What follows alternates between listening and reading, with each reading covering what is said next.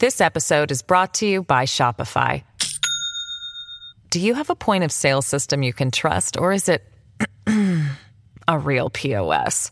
You need Shopify for retail. From accepting payments to managing inventory, Shopify POS has everything you need to sell in person. Go to shopify.com/system, all lowercase, to take your retail business to the next level today. That's shopify.com/system. News, weather, traffic, money, politics, big interviews, and bold opinions. It's what's happening right now. This is Mornings with Simi. More classified documents found where they should not be. And we are not talking about former President Donald Trump. We are talking about the current president, Joe Biden. What is going on with this case? What happened here? Well, joining us now to give us all of those details is Reggie Cecchini, our Global News Washington correspondent. Good morning, Reggie. Good morning. Can you explain this to us? What happened?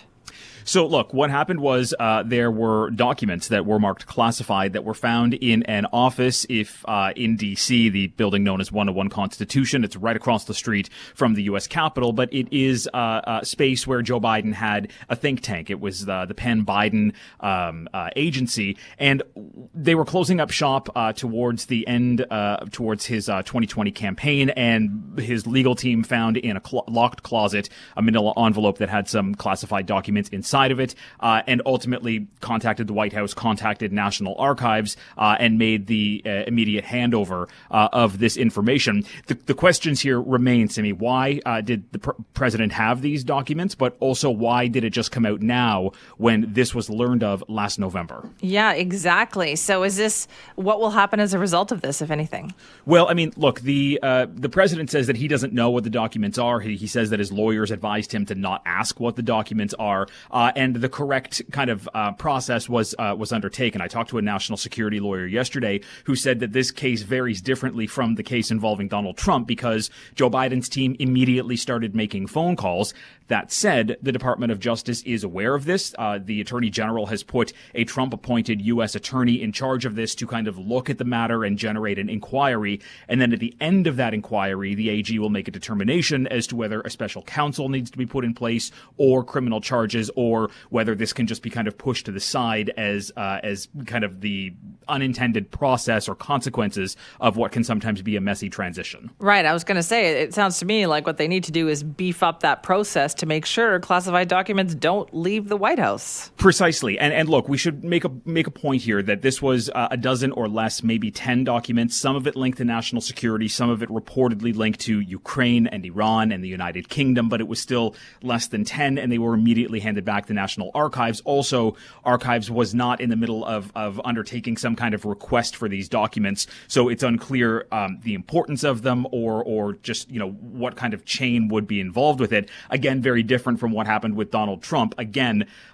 he took them with him. Sometimes presidents take the documents. The difference was Donald Trump refused to give them back and is now caught up inside a big legal battle over it. Okay, so how does this change? Is this changing now because you've got the new, Republican slight majority sworn in the House of Representatives? I would imagine they would want to jump all over this. For sure. And yesterday, a couple of Republicans had already come out to say, look, there's a double standard here when it comes to Democrats. Joe Biden is caught with classified documents, and they're trying to treat this as a non-story, which, realistically, there were some members of the Democratic Party, including Adam Schiff, who said that this is problematic because these documents need to be kept in a secure environment. So there are questions about that. Yes, Republicans would like to conduct an investigation into this, but again, they're simply doing this as an apples-to-apples comparison to Donald Trump, questioning why a raid wasn't conducted at the homes of Joe Biden, when at the end of the day, again, it was 10 documents in a locked office, not a secure facility, but it wasn't at his residence, and it wasn't dozens and dozens and dozens of boxes. Okay, so will the president be saying any more about this then?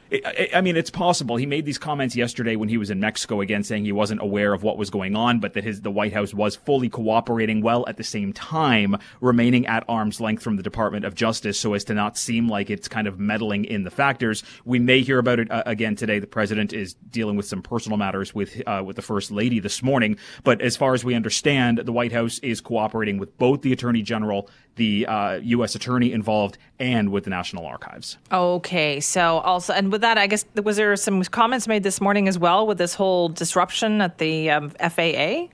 Yeah, I mean, look, this is a huge deal right now. 4,000 flights in the United States have already been delayed because of this. And there's a concern here, Simi, that this could snowball and domino throughout the entire week before schedules are able to get back onto track again. The president says that the transportation secretary has been advised of this, that he and the FAA are looking into this, and that everyone is to report back to him this morning. We understand flights are starting to take off again, rather, at airports around the United States after, this hours-long delay because of FAA infrastructure. The Committee on Transportation and Infrastructure also looking for information now on FAA operating procedures. But again, this is a situation that obviously comes after the Southwest meltdown over the holidays that the administration, the White House, the president is keeping a close eye on. All right. Thank you very much for that, Reggie. Thank you. This episode is brought to you by Shopify. Do you have a point of sale system you can trust, or is it a real POS? You need Shopify for retail. From accepting payments to managing inventory, Shopify POS has everything you need to sell in person.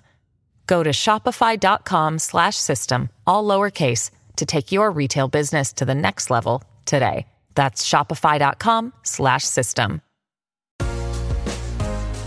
This is Mornings with Simi. To say travel has been chaotic the last couple of months would definitely be an understatement, right? Just when we thought we were getting past everything that happened over the holidays, now we get into January. This morning, you may have been hearing in the news just a bit of chaos in the United States where they had a computer problem that grounded all domestic flights for a few hours because they were trying to figure out how to get this information to the pilots that they needed. So flights have now started to resume, but you're still talking about cancellation of thousands of flights, and that is right across the country there. Once again, chaos, right? People showed up thinking it was going to be okay today, and it was not. How can you protect yourself from having things like that happen to you? Do you just have to learn to roll with it? Well, joining us now is Natalie Preddy, a travel and lifestyle expert. Natalie, thanks so much for joining us. Thanks for having me, Simi. It feels like it's been one thing after another this holiday season and trying to travel. Natalie, how can we protect ourselves? So, like you said about rolling with the punches, I think, the travel industry is still trying to sort itself out, and we need to always pack our patience. But, yes, there are a few things that we can do. So, checking your flight status constantly. Get the app for whichever airline you're flying with. That will give you an update on if any flights are delayed or canceled, and will give you your alternative.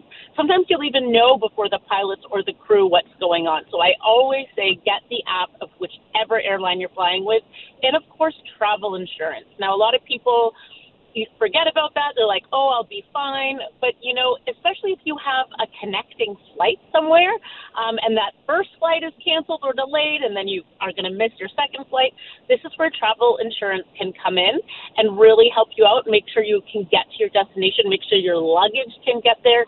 I always recommend traveling with travel insurance. Do you feel that some Canadian airlines can really up their game when it comes to these apps? Because I've traveled on some American airlines and done what you suggested there, downloaded their apps, and I have been amazed at the information that some of them have available on there. Oh, yeah. In Canada, we tend to be a little bit behind. When I fly throughout the States, they have free Wi-Fi on board and will tell you a lot more what's going on. So, yeah, we're a little bit behind, I think, because there is such a monopoly in the airline space up here that, when it comes to options, we have less. So, they don't really they don't feel the need to really up their game too much when the competition isn't, that great.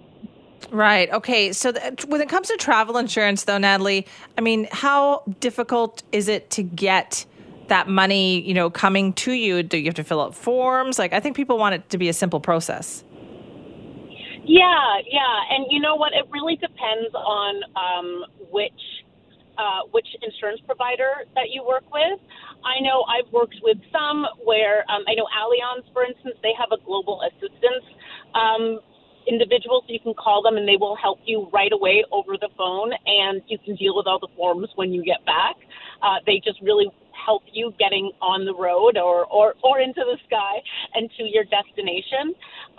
But also, and this is something that has come up a lot, especially with what we have seen in Mexico and, people flying to places where there are travel advisories. I say as well, you should always let the Canadian Embassy know where you are in a specific country. And that's really easy to do as well. You can just fill that out online. And, if something happens and you're abroad, the government knows that, okay, if we're evacuating people, we need to get Simi out because we know that she's there. Right. Okay. And do you think any of this has deterred people? There have been so many problems over the last couple of months, even today. Look at what's happening in the United States. Do you think people are being kind of turned off a little bit? I don't think so. We are still seeing record numbers of people traveling. We are almost up to pre-pandemic levels. So everyone really, really wants to get away. And as we're heading into winter, everyone is trying to head south, but it is a mission to get there. And I think we are still in for some more time of trying to figure out what's going on before it's back. Well, I mean, was it ever really smooth? I think, travel has always been a bit chaotic, and I think we've got a few more months of that. Oh boy! All right, Natalie, thank you for the advice this morning. Thank you for having me. I appreciate that. That's Natalie Preddy, travel and lifestyle expert, talking about, as Gord MacDonald would say, packing your patient pants if you have to do some travel over the next little while via an airport. Even this morning, right? We thought everything was behind us this morning in the United States. The Federal Aviation Administration had a computer outage on a particular type of system that was giving critical information to pilots, so then they had to phone in to get that information instead. And so they grounded all flights until they could figure out what was going on. They are now, seems like, back up and running. Things are going, but they're catching up, right? That was like 4 or 5 hours where every flight was grounded in the United States. It's a huge number there. So yeah, you just don't know what it's going to be these days when you show up. Is your flight actually going to take off?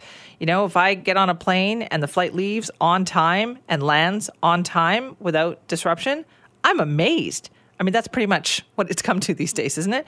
If you want to weigh in, Simi at cknw.com. This is Mornings with Simi. Let's talk about these new condo rules, rental rules that are causing some strata corporations to decide they're going to switch over to being a 55 plus building so that, owners cannot rent out their suite if they need to. That is a loophole. We say it's a loophole. Government thinks otherwise, but it sure seems that way. Let's talk more about this now with Tony Giaventi, who's the executive director of the Condominium Homeowners Association of BC. Hello, Tony. Good morning, Simi. How are you this morning? I am good, thank you. Tell me, have you been hearing about this from stratas?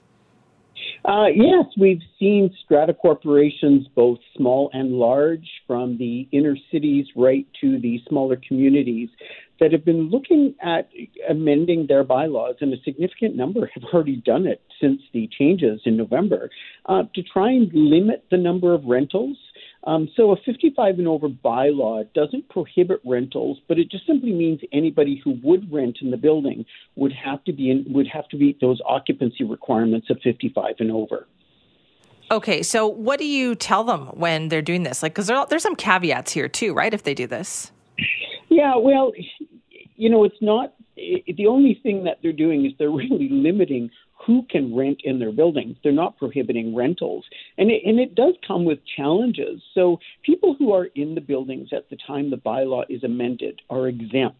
But if you're a younger family and you have a child and you may have another child a year or two down the road and your family status changes, the newer family member may be in violation of those bylaws. So the whole issue that the government was trying to avoid of families that have a child that have to move out because of age bylaws, in buildings that adopt 55 and older bylaws with younger families, this is still going to be an ongoing issue. So, we're cautioning everyone, get some legal advice when you're doing this to make sure that you're aware of what the implications are.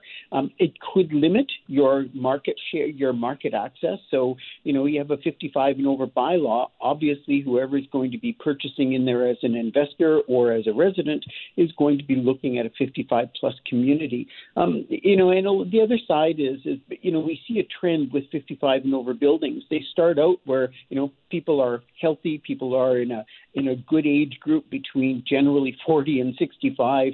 And then in about 10 or 15 years, that community's aged significantly.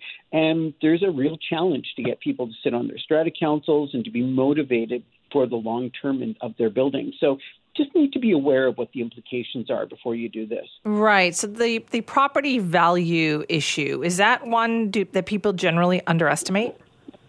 Well, it's a really interesting condition. Both rental bylaws and age restriction bylaws did have an impact on property values depending on where you were located. If you were located in a premium property zone such as Cole Harbour, the waterfront in Kelowna, I don't really think any bylaw affects property value because there are always buyers looking for them. But if you're not in a premium real estate zone and your market share is going to be limited and we're in a slower market, property values could potentially be affected, yes. And even selling your unit and the time period that it takes to sell your unit may also be affected. So, something to be aware of. I don't think it's a loophole.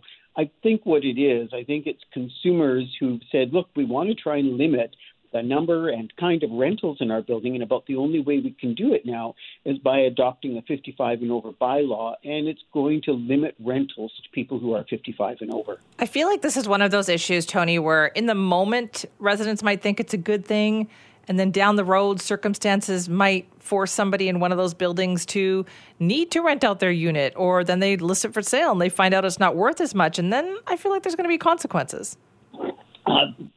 There are consequences to every bylaw that we adopt in strata corporations. And so this is one of those bylaws that is often referred to as a restrictive covenant because it restricts the age of persons who can live in buildings. I totally agree. We recommend that everybody seriously consider the consequences of this before you do it. Okay, so you wouldn't recommend that stratas convert themselves? Strata corporations, if you're going to adopt a 55 and over bylaw, have a good information meeting, get some outside consultative advice.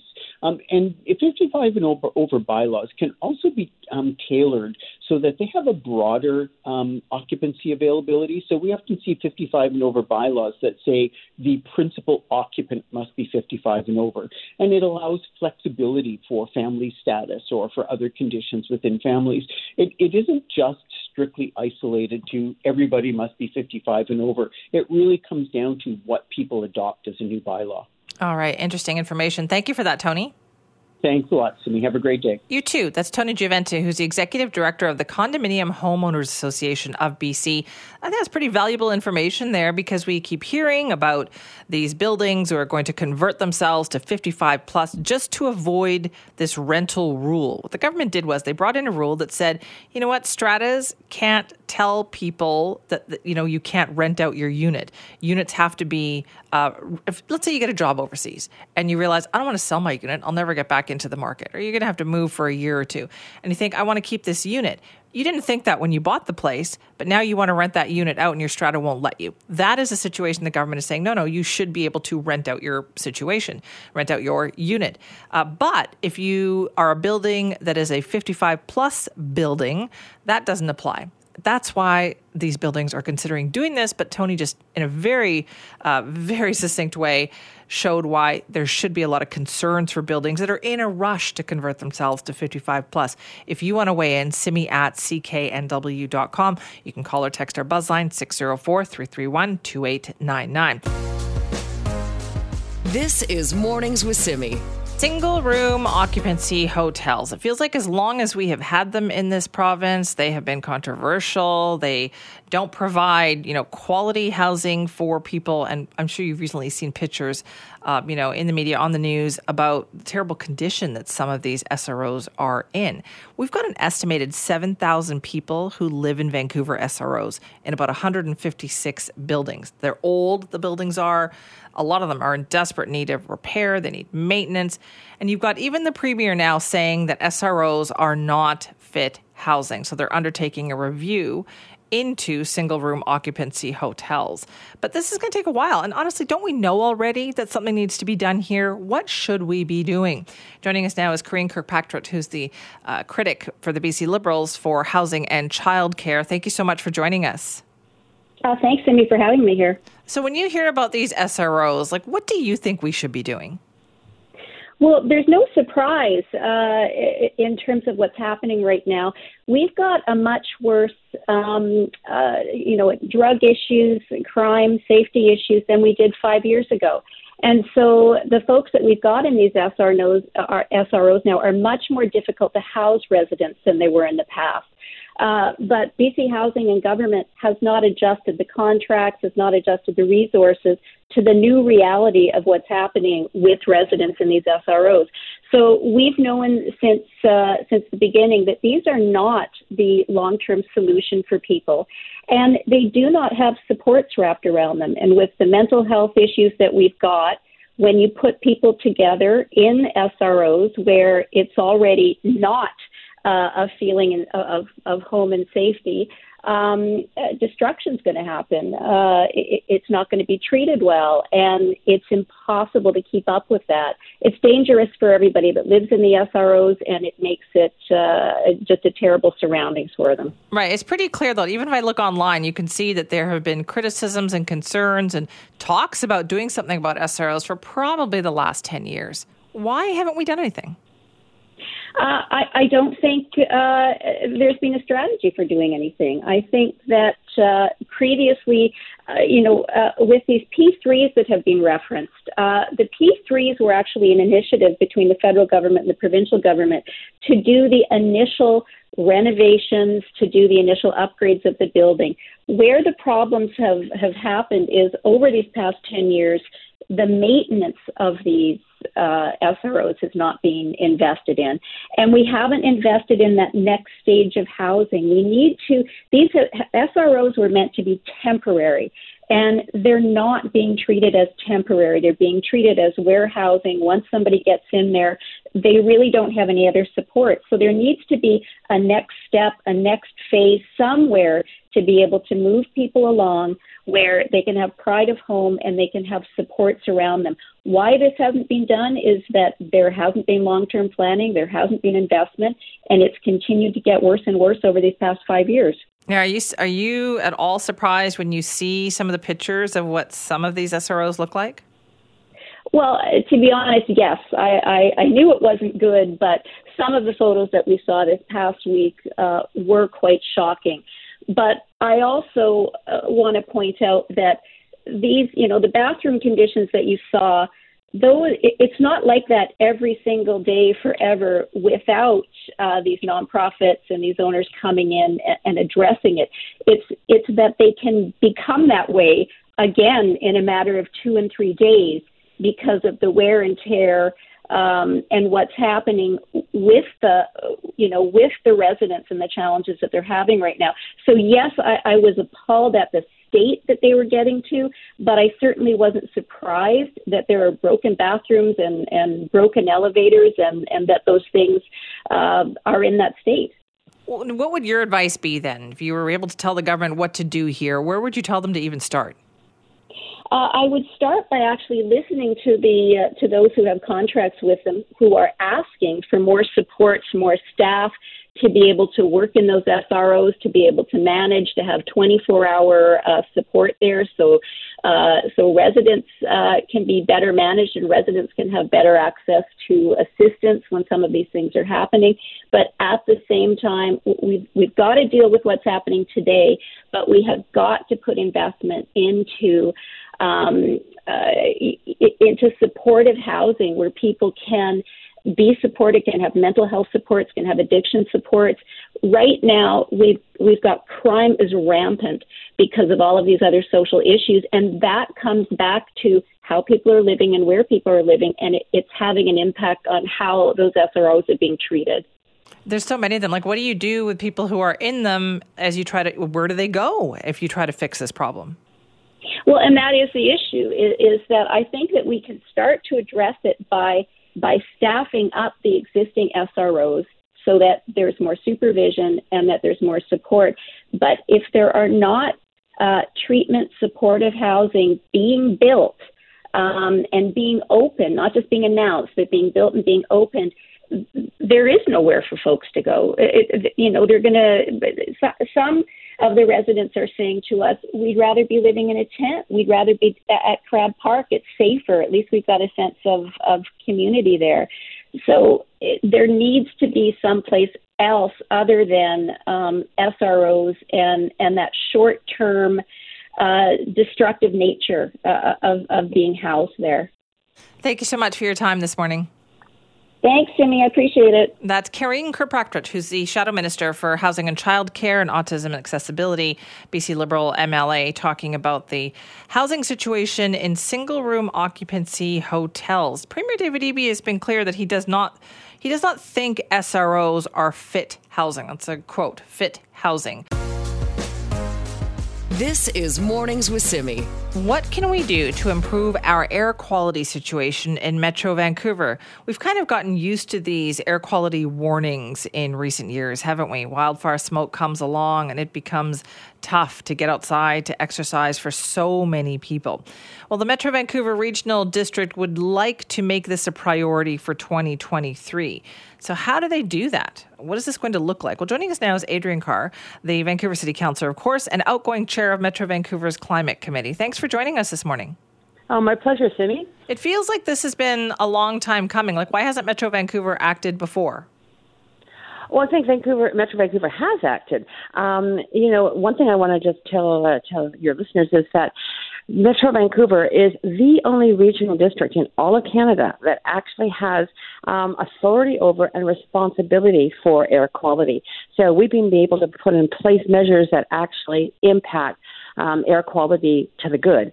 I'll give you one example, which is off-road diesel engines, which are, really polluting and bad for air quality. For many years, Metro Vancouver has required permitting for those off-road diesel engines. And what you do is if you've got one, you pay a really hefty price for your permit if it's a badly polluting engine. And those prices have gone up and up. And the good news on that is if you decide to turn it in, which most people are doing and have done, you get a rebate for 4 years of having paid those fees so that you can buy yourself a new non-polluting or very, very reduced polluting off-road diesel engine. That's just one example of action that has been taken. So what can we do, though, when it comes to wildfire smoke and the problems that we've had? Like, what kind of steps could Metro Vancouver possibly take?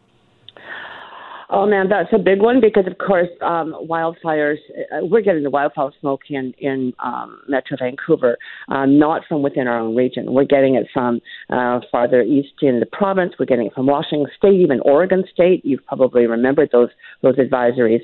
And the first thing that Metro Vancouver does is issue advisories. They're health warnings for people to keep indoors. The most important thing, though, that can be done is not necessarily by Metro Vancouver, but by encouraging every single one of the 21 member municipal jurisdictions that belong to Metro Vancouver to, within their own jurisdiction, create safe places and adopt building bylaws that increase good air quality within their buildings.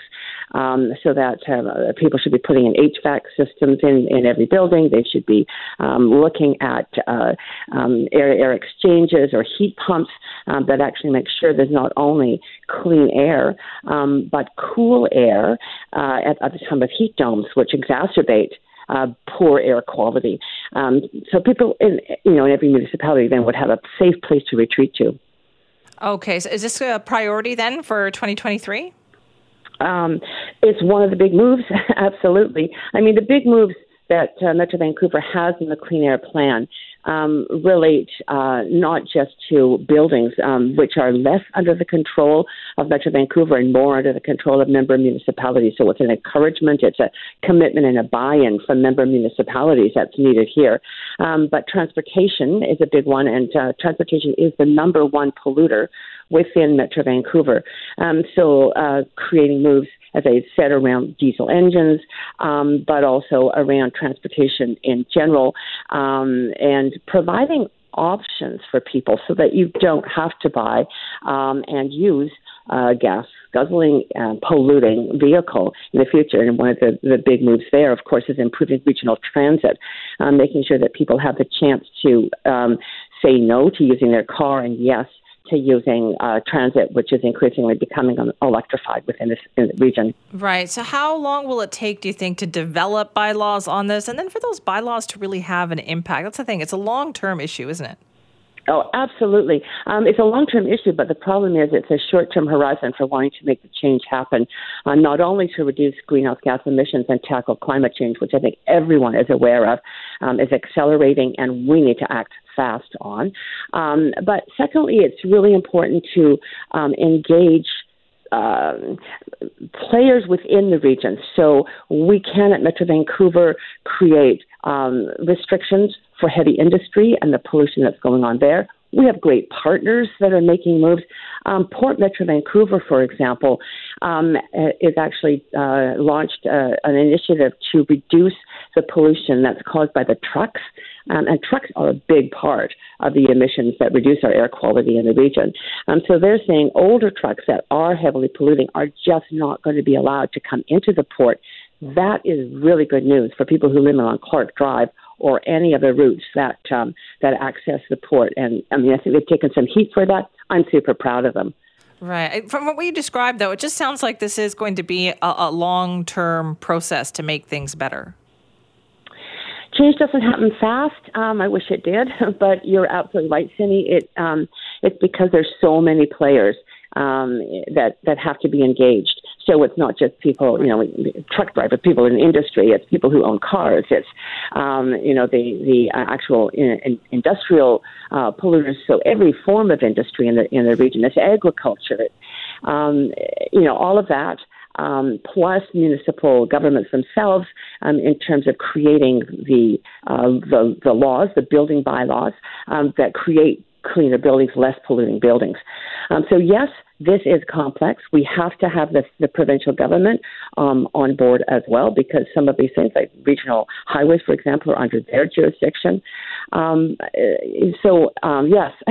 it is complicated. Yeah. But, I really do believe that I've seen some moves going forward that are heading us in the right direction. We just need to speed them up and encourage everybody to become aware of what needs to be done and encourage them to do it. Well, thanks so much for your time this morning. My pleasure, Sammy. Have a great day. That's Adrienne Carr, Vancouver City Councillor, outgoing chair of Metro Vancouver's Climate Committee, talking about priorities for the Metro Vancouver Regional District when it comes to air quality for 2023. Yes, they want to develop new and strengthened air quality bylaws. What is it, like 5 out of the last 8 summers we have had terrible air quality because of wildfire smoke and other issues. It just all compounds. How do we improve that for people out there? If you want to weigh in, send me at cknw.com. This is Mornings with Simi. There's a compound that is made in part from a BC sea sponge. I know, it sounds bizarre, right? But this compound apparently is offering clues into how we might be able to prevent and even treat COVID-19 infection in humans. And this is all part of a new study that researchers at the University of British Columbia were involved in. So we thought, yes, we would like to find out more about this. Joining us now is Dr. Francois Jean, senior author of the study, and associate professor in the Department of Microbiology and Immunology at UBC. Thank you so much for being here. Well, good morning. How many different compounds did you investigate? Well, we screened a library of about 375 natural products that we obtained from 5 different countries. So not only Canada and BC and Newfoundland, but also compounds were obtained from the U.S., Italy, Brazil, and Thailand. And so these are compounds that are made from, natural sources? Yeah, so those are compounds that have been isolated from natural sources, yes. Okay, and so what did you do with them? What were you trying to test? Well, the idea is that, we knew for the last 50 years or so that natural products are a very important source for antimicrobial agent and anti-cancer drugs. So we decided to investigate if natural products could also be a good source of antiviral drugs.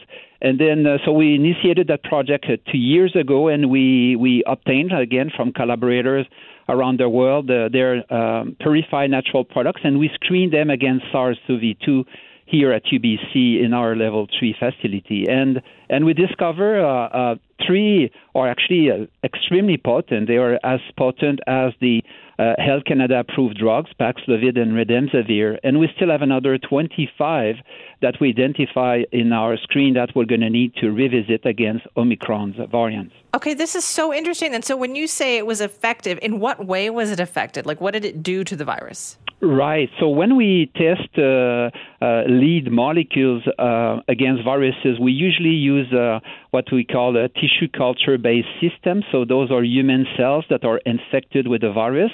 And then we assess the efficacy of the small molecules to block viral infection.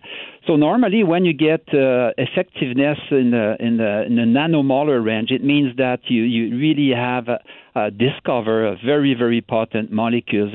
And that's exactly what we found for the three lead molecules. So their efficacy is as good, again, as Health Canada approved Paxlovid and Remdesivir. Okay, so what are the next steps then? What happens now? Well, then the next steps for us is to move this forward and do what we call in our field a preclinical study. So we're going to be moving and testing those compounds in more advanced systems, such as the use of so-called human organoids, and as well as small animal model to validate their efficacy against infection. And then, of course, we're going to need to. And this is already happening since the study was published yesterday. We're going to need to establish partnership with the industry to help us in developing those molecules. So if this works in this circumstance, then is there a broader application here? Like, can we test these same compounds and maybe there's other things that they also work on? Right. This is a great point. Now we are currently testing our small molecules against another virus of pandemic concerns, which is the influenza A H1N1, as well as an emerging viruses that I'm sure everyone knows about, the RSV, which struck about 8 weeks ago across Canada. So the influenza A and the RSV virus are both viruses that are associated with viral diseases. So the goal, and we already have evidences of that, is at least one of our lead molecules is indeed a broad spectrum antiviral. So one molecule could be used to treat all three viral diseases. Is this a new approach, Dr. Jean, like looking in nature for these kinds of compounds, or is this something that we have always done? Yes, we've done it quite a bit, actually.